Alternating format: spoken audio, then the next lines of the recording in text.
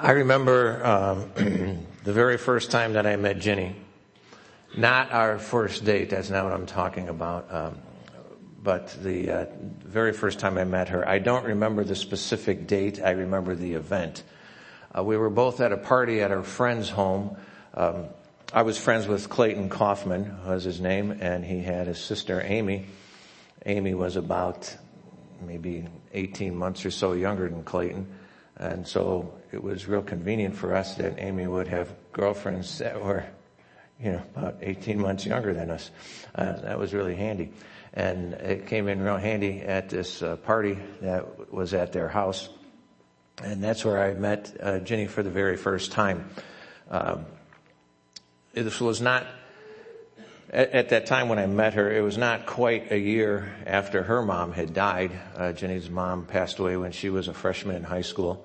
And this was not quite a year after that had happened for her. She was a sophomore in high school at this time.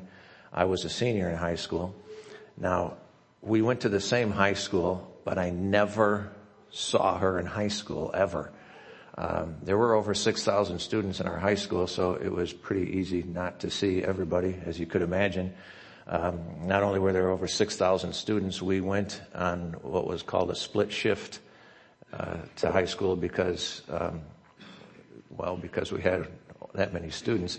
You either went from 7 a.m. till noon, or you went from noon till 5. No lunch, no study halls, nothing. That's how you went. So I never actually saw her in high school, but I met her there at Clayton and Amy's house that night. And we talked quite a bit. We talked a long time. I have no idea what the conversation was about. I still couldn't tell you. I can tell you that I learned some things about her. What I learned about her is that I was attracted to her. I was attracted to her physically. That was quite easy for me. But I was also attracted to her personality and to the girl at that point, that she was as a person. I drove her home that night. Things were, her home life after her mom passed away in particular wasn't good. Jenny had been adopted and she was raised by her stepdad then. He was an alcoholic, and after his wife died, as you can imagine, he plunged deeper into that. And her maternal grandmother moved into the home with them for a while, and that did not go well at all on many levels. Ginny was a little nervous about getting home, so I drove her home that night. It wasn't a long drive. She really only lived just maybe 5-6 blocks down from Clayton and Amy's house where we were at. And I remember I drove her home and didn't see her again for about a year and a half. I mean, we both went on with our life. I graduated high school. She continued on in high school. We both dated other people. We were dating other people. Like I said, we didn't even see each other, other than that one night when we met. And then on Saturday, this date I do remember, Saturday, March 17th of 1973. Don't be impressed. It was St. Patrick's Day, so it's easier to remember. Just got to be, full disclosure here. We ran into each other again at Clayton and Amy's house, as it were, and we had an unplanned date that night. It wasn't anything that she and I planned at all, but we had an unplanned date that night, and it went well. I would say it went very well. We had another impromptu date the very next day, and that went very well as well. We had done, we continued doing a lot of talking.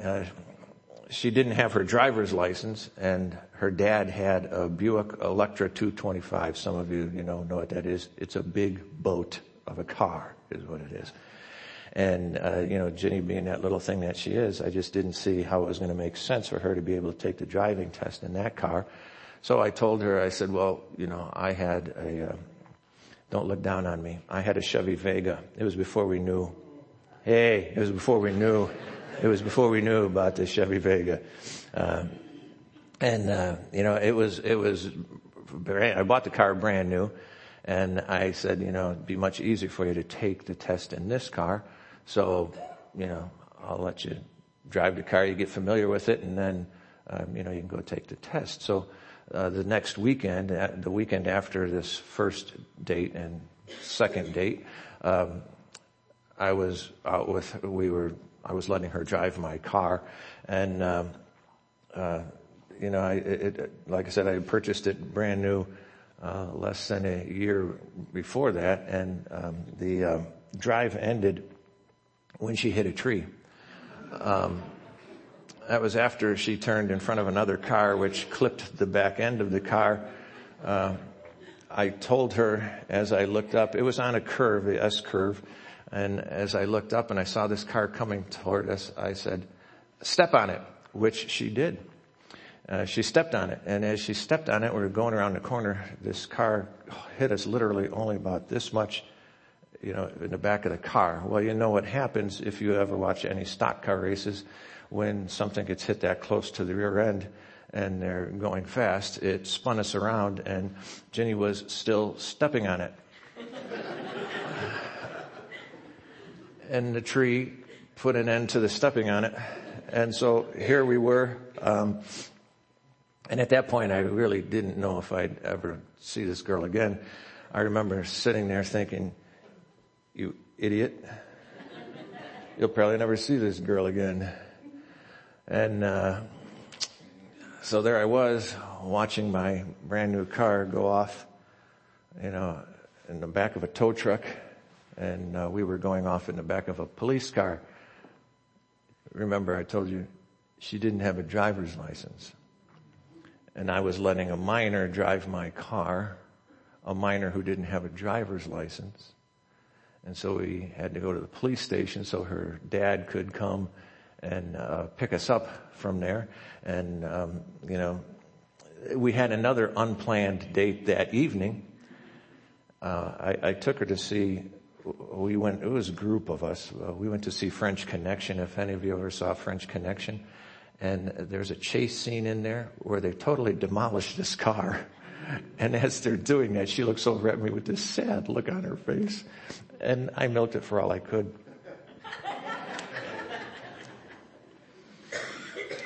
And it was really through that shared experience of wrecking my car that we both saw each other in a way that we hadn't before. It was really like we kind of saw each other for the first time. By the time that weekend was over, we were really done dating other people. Along the way, we got married, had 3 kids, and moved to Fort Wayne. There's the condensed version of the last 46 years of my life. For you, and I have never been sorry about having a relationship with Ginny. I have never been sorry about that. It's just, but it really all started way back at that very first time that I saw her and talked to her. Now there was quite a delay in between meeting her and realizing that this was somebody I wanted to have a relationship with.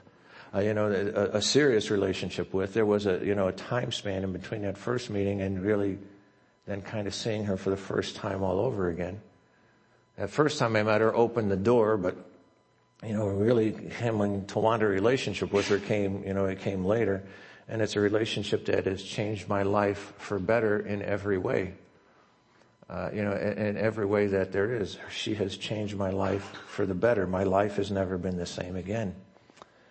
Now I thought about that. That's what came to my mind as I was working on this sermon, and I was thinking about this sermon and looking at the verses that we're going to be looking at. The very first time that some of Jesus' disciples met him, and then knowing the way their lives were changed.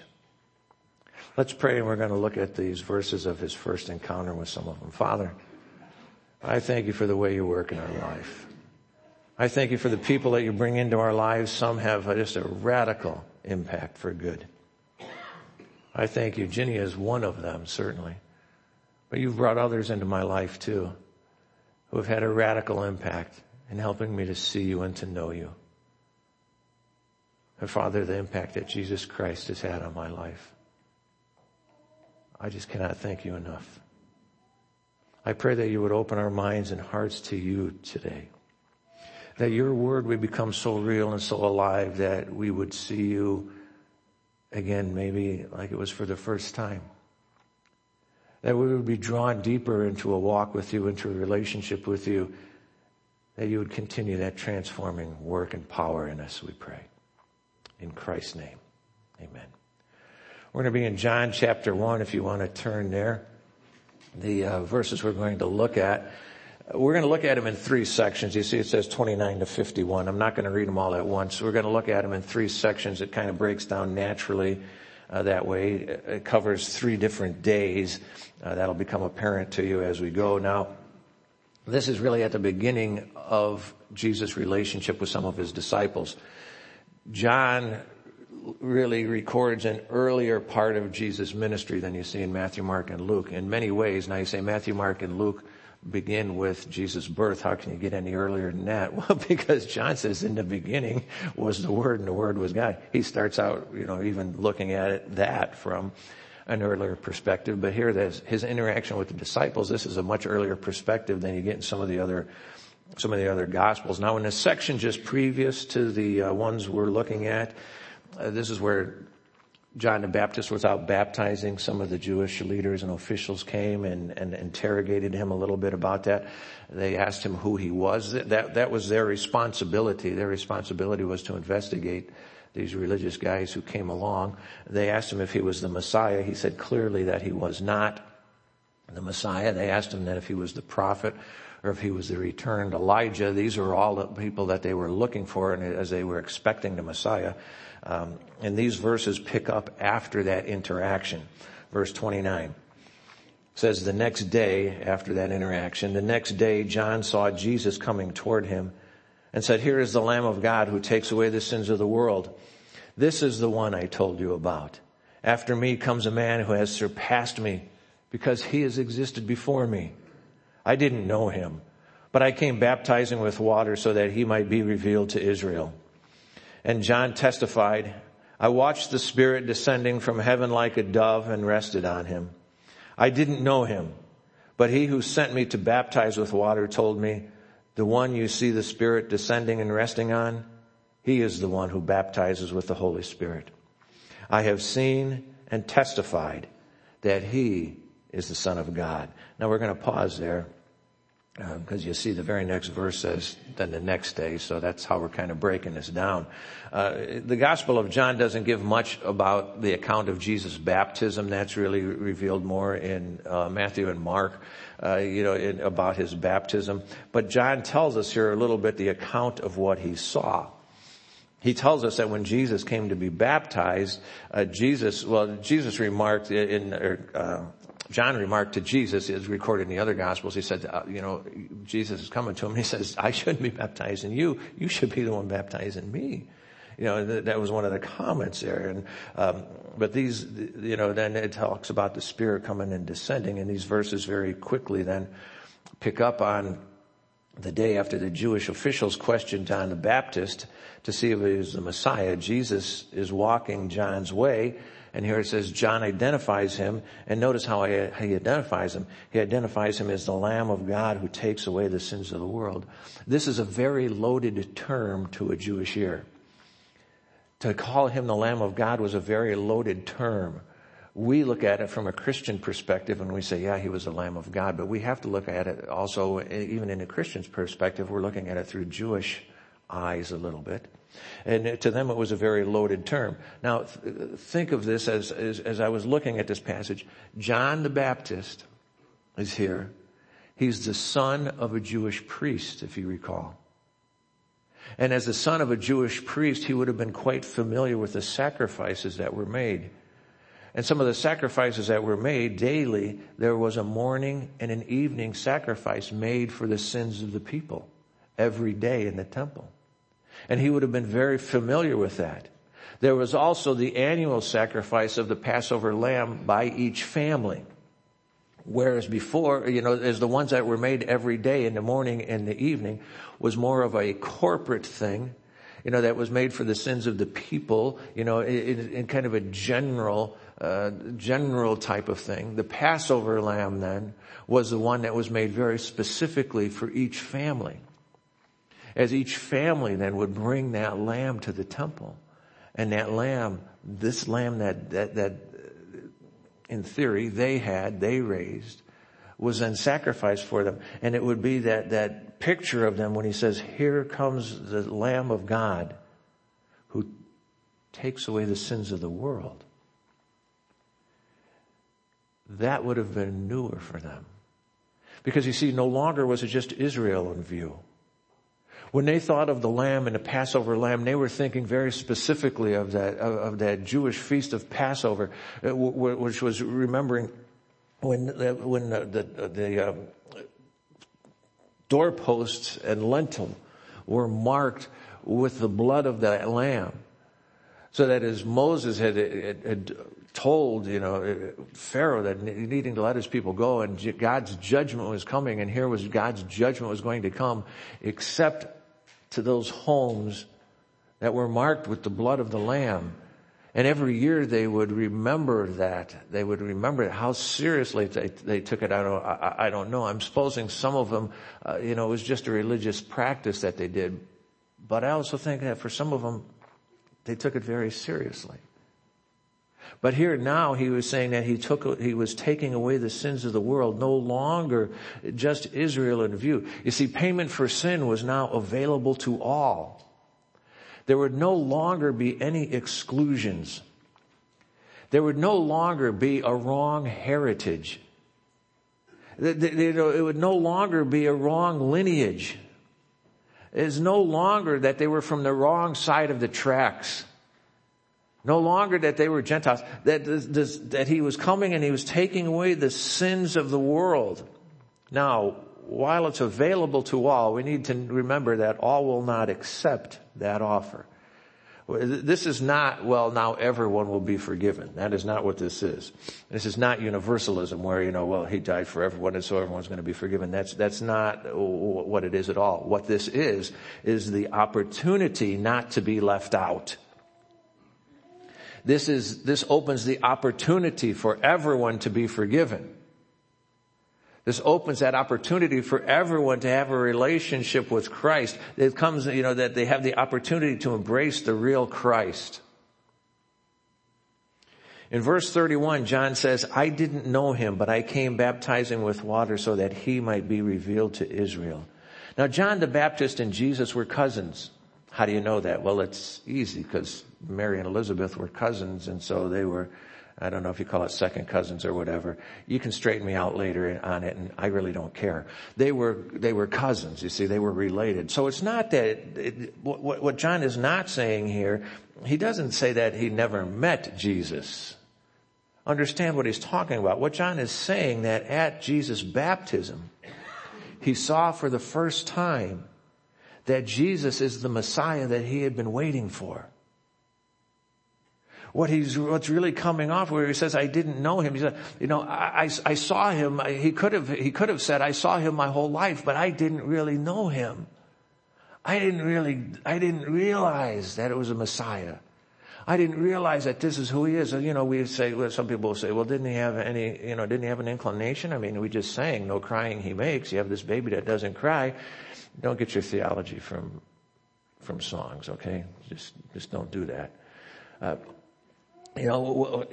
I'm sure that I would say Jesus probably led an exemplary life where people would say, hey, he's a good boy, and I'm sure that was part of it, but the reality is that John, his own cousin, didn't know him, didn't recognize him, didn't come to embrace the real Christ because he didn't realize that's who he was until the baptism happened.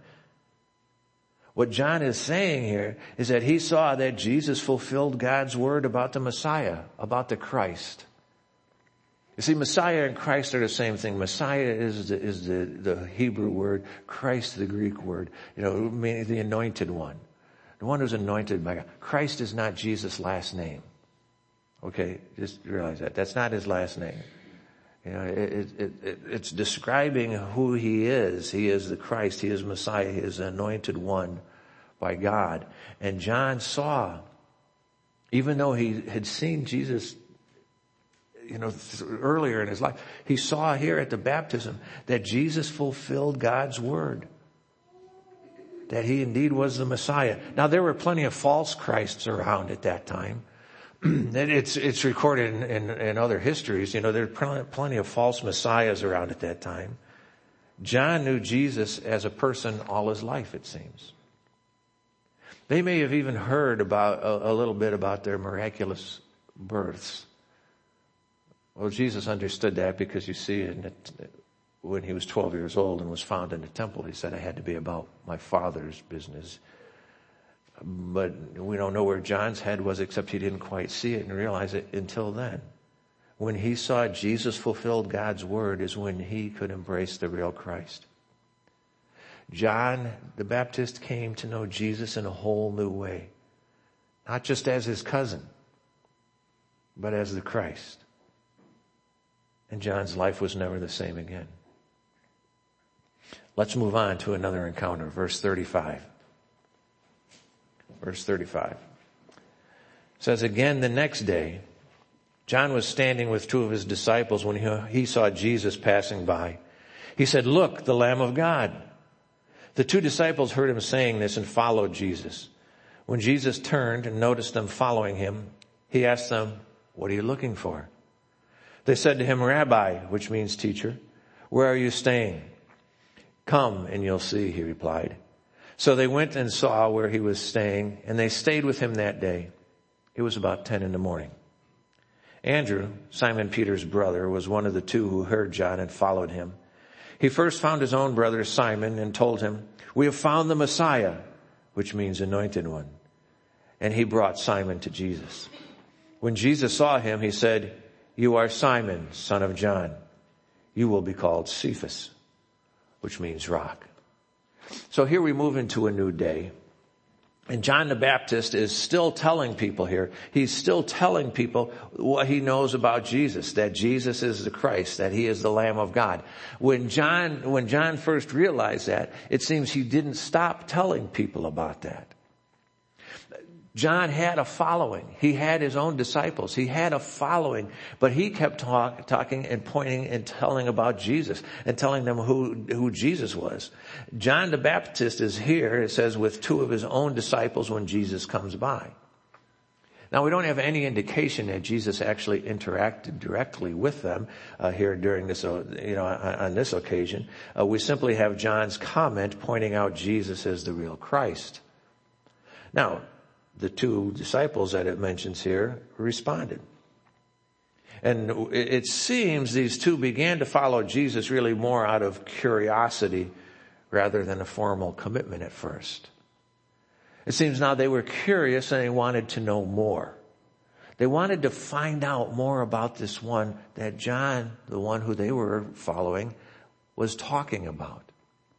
And they wanted to learn and understand more. Now we're told down in verse 40, we're told there, that Andrew was one of the disciples. Now when you compare the other Gospels and you see Andrew's name, most often he is, I would say always, but I'd have to look at that again before I could say always. He is paired together with John, the author of the Gospel. And John in his Gospel never identifies himself. He refers to himself in another way. Often he says, the one who Jesus loved. I always get a kick out of that. I'm his favorite. But he doesn't identify himself here. So it seems that it was probably Andrew and John being the other disciple. Now, as disciples of John the Baptist, it seems most likely that they would have been with John the Baptist when Jesus was baptized. Because that's what the disciples did. When I say the disciples here, I'm talking about the disciples of John the Baptist. The disciples, if anyone, stuck close to their teacher, stuck close to the one they were following. It just seems logical to me that they would have been there when Jesus was baptized. Because that was, in a sense, a big event as John was doing baptisms. And then here comes, Jesus getting baptized. And it seems to me that they would have heard John's word at that time about Jesus. They may very well have been with Jesus the previous day when Jesus identifies him as the Lamb of God. That was a common term. Once he baptized him, he continued to identify him as the Lamb of God here. That loaded term for them. I think it's also, safe to assume that John told his disciples about Jesus in the in-between time. That time that we don't have recorded here. Because John, it seems, was always talking then and focusing on Jesus. John's mission, and he knew his mission, was to prepare the way for the Christ. That was John's mission. He knew his mission. He stated it clearly many times. It seems to me logical that he would have told his disciples about it. He had been pretty open about Jesus being the Christ. He wasn't trying to keep him for himself. In fact, he said, he, Jesus, must increase. I, John, must decrease.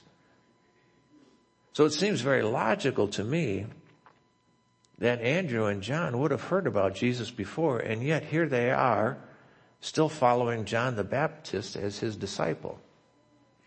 Until now. And as they're following, Jesus turns and engages these two men. He made it easier for them to embrace him. He made it easier for them to embrace the real Christ. When Jesus turned around, verse 38, when Jesus turned around and noticed them following him, he asked them, what are you looking for? This is a question we all need to ask ourselves. What am I looking for? What are you looking for? We need to ask ourselves that question. And we need to ask ourselves that question often. What is my aim?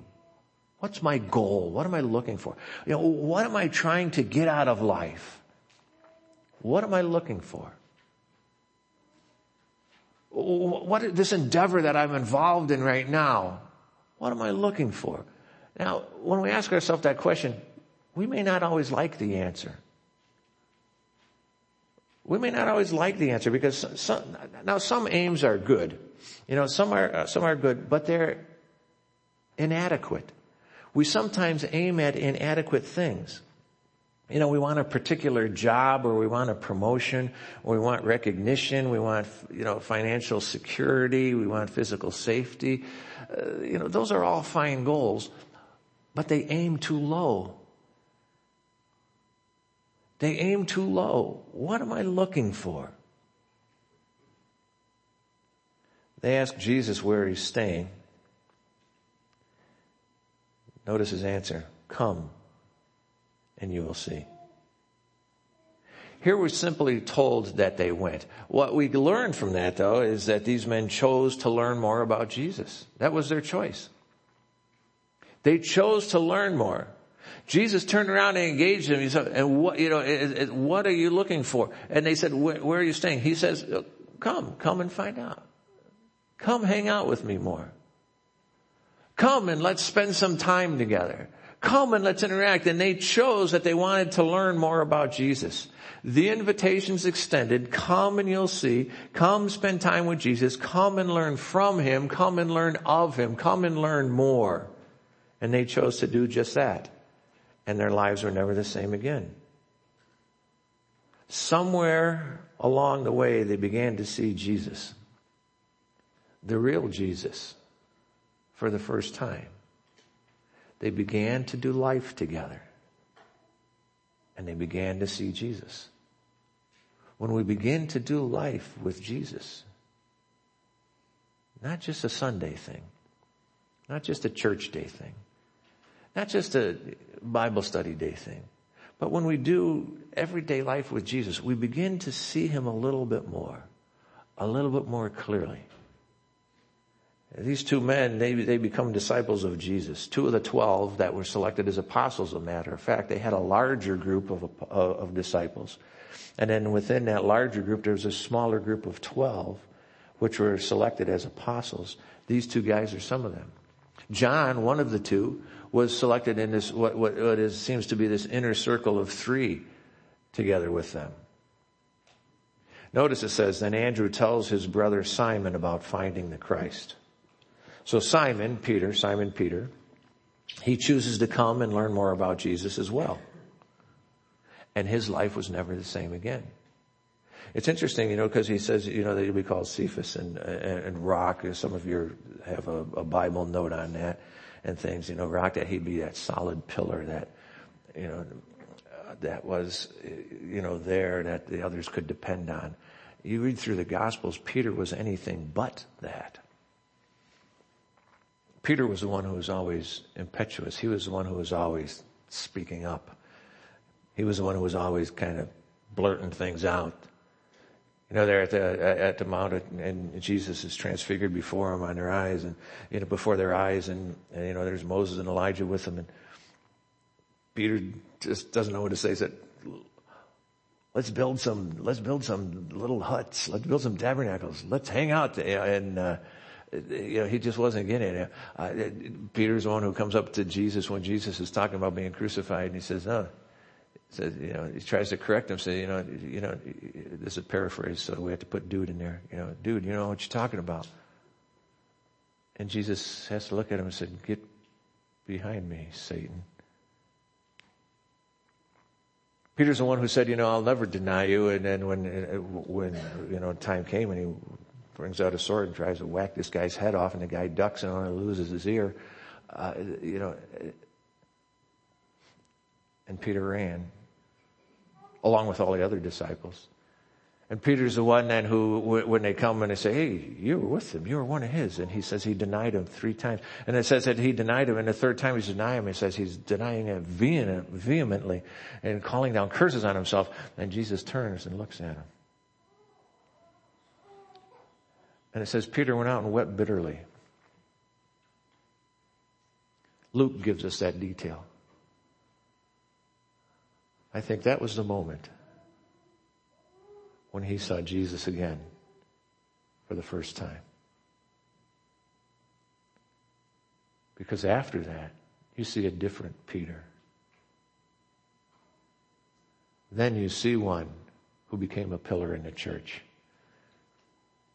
Then you see one who got more stability in his walk and in his life. And as you read through the book of Acts, you see that, you see that unfold. His life was never the same again. Andrew was one of those guys. He brought others to Jesus as well. I mean, when I say that, I mean literally brought them to Jesus. Here he brings his brother Simon Peter. Later in John chapter 6, Andrew is the one who brings the boy, with the 5 barley loaves and the 2 fish that Jesus then uses to feed, over 5,000 with this boy's lunch. And then later in John chapter 12, Andrew brings some Greeks to see Jesus. There are some Greeks there, it says, who wanted to see Jesus, and Andrew's the one who steps in on there as well. But, bringing people to help them to get to that place where they can see and embrace the real Christ for themselves. Let's move on to the next day. Verse 43. I know it's the next day because the first 3 words say the next day. The next day he decided to leave for Galilee. And I just choose to believe the Bible. So anyway, the next day he decided to leave for Galilee. Jesus found Philip and told him, follow me. Now Philip was from Bethsaida, the hometown of Andrew and Peter. Philip found Nathanael and told him, we have found the one Moses wrote about in the law, and so did the prophets, Jesus, the son of Joseph from Nazareth. Can anything good come from Nazareth? Nathanael replied. Come and see, Philip answered. Then Jesus saw Nathanael coming toward him and said about him, here is a true Israelite. No deceit is in him. How do you know me? Nathanael asked. Before Philip called you, when you were still under the fig tree, I saw you, Jesus answered. Rabbi, Nathanael replied, you are the Son of God. You are the King of Israel. Jesus responded to him, do you believe only because I told you I saw you under the fig tree? You will see greater things than this. Then he said, I assure you, you will see heaven opened and the angels of God ascending and descending on the Son of Man. So here we have, Jesus comes and he approaches Philip and he calls Philip to follow him. Now we're not given a lot of other details. I'm assuming Philip must have had some earlier encounter with Jesus because he realizes here that Jesus is the one that Moses and the prophets wrote about. The only way he would know that Jesus is the one that Moses and the prophets wrote about is because he saw and heard about how Jesus was living his life at that time. And he could see, here's one Moses and prophets wrote about. Now some people don't take much convincing because, well, well, they're smarter than some of the others of us. And, they see and they understand a little quicker. Philip, it seems, understood a little quicker. Now, maybe Andrew, and Peter's decision influenced him. It says they were from the same town. We don't know. We're not told. But Philip embraced Jesus because he realized Jesus fulfilled Scripture. And Philip embraced him and his life was never the same again. Just as John the Baptist realized the same thing, that Jesus fulfilled God's Word, Philip realized that same thing. Now Philip, it says, finds Nathanael and he tells him about Jesus. Now, Nathanael's initial response was not positive. In fact, it was dismissive. You could even say it was derogatory. Can anything good come from Nazareth? Can anything good come from the south side? You see, we have some of those same thinkings in our mind. Can anything good come from, I was going to say Philadelphia, I don't know. But you see, we all have these same thoughts in our mind about different places and different people, maybe different ethnicities. And so when we hear something, we can have maybe not those same words, but we have the same, that same type of response. Can anything good come from that?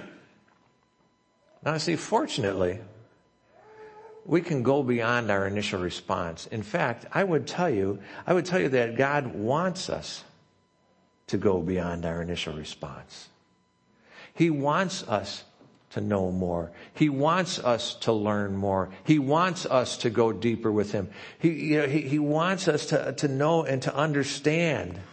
Now it seems Nathanael only went to see because Philip told him. Philip challenged him to come and see Jesus for himself, and Nathanael responds there. And then Jesus speaks to Nathanael to let Nathanael know that he knew him. Not just his name, but he knew his heart. Verse 47, he says, "Here is a true Israelite. No deceit is in him." And then Nathanael asks how Jesus knew this, and Jesus responds to let Nathanael know that he knew his needs as well. Verse 48. "Before Philip called you, when you were under the fig tree, I saw you." You see, under the fig tree, to them, that's a phrase that comes up in the Old Testament, and it talks about that good place for Israel, that place of comfort and that place. And under the fig tree was a place that they would sit to study and to think and to contemplate.